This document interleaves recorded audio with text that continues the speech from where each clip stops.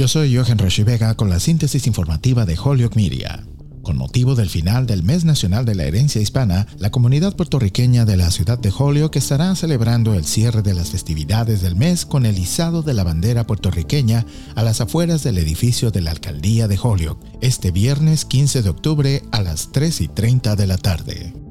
En otras informaciones, la legislatura de Massachusetts celebró una audiencia la semana pasada sobre una propuesta que sentaría las bases para un museo y centro cultural de la herencia negra en Springfield, Massachusetts. El representante estatal Bud Williams está patrocinando un proyecto de ley para comenzar a planificar el museo en Mason Square de Springfield. Dijo que es necesario un centro cultural para educar al público sobre los abolicionistas afroamericanos en el oeste de Massachusetts y la importancia del ferrocarril subterráneo. Williams es actualmente el único patrocinador del proyecto de ley, pero dijo que está trabajando para lograr que otros legisladores lo firmen. Si se aprueba el proyecto de ley, dijo que trabajará para asegurar fondos para el terreno y el museo. Y la Oficina de Planificación y Desarrollo Económico de Holyoke estará llevando a cabo este sábado 16 de octubre un evento histórico, cultural y arquitectónico llamado Doors Open Holyoke, que está abierto al público de forma gratuita. El objetivo de este proyecto es celebrar el pasado mientras se abraza el futuro de Holyoke a través de la apreciación de la arquitectura de la ciudad, el diverso patrimonio de Holyoke y sus vecindarios únicos. Doors Open Holyoke ofrecerá recorridos dentro de edificios históricos y nuevos espacios revitalizados, así como oportunidades para cenar en restaurantes de la ciudad. Los recorridos tendrán dos sesiones, una de 9 de la mañana a 12 de la tarde y la segunda de 1 a 4 de la tarde. Para más información y registro puede visitar doorsopenholyoke.org.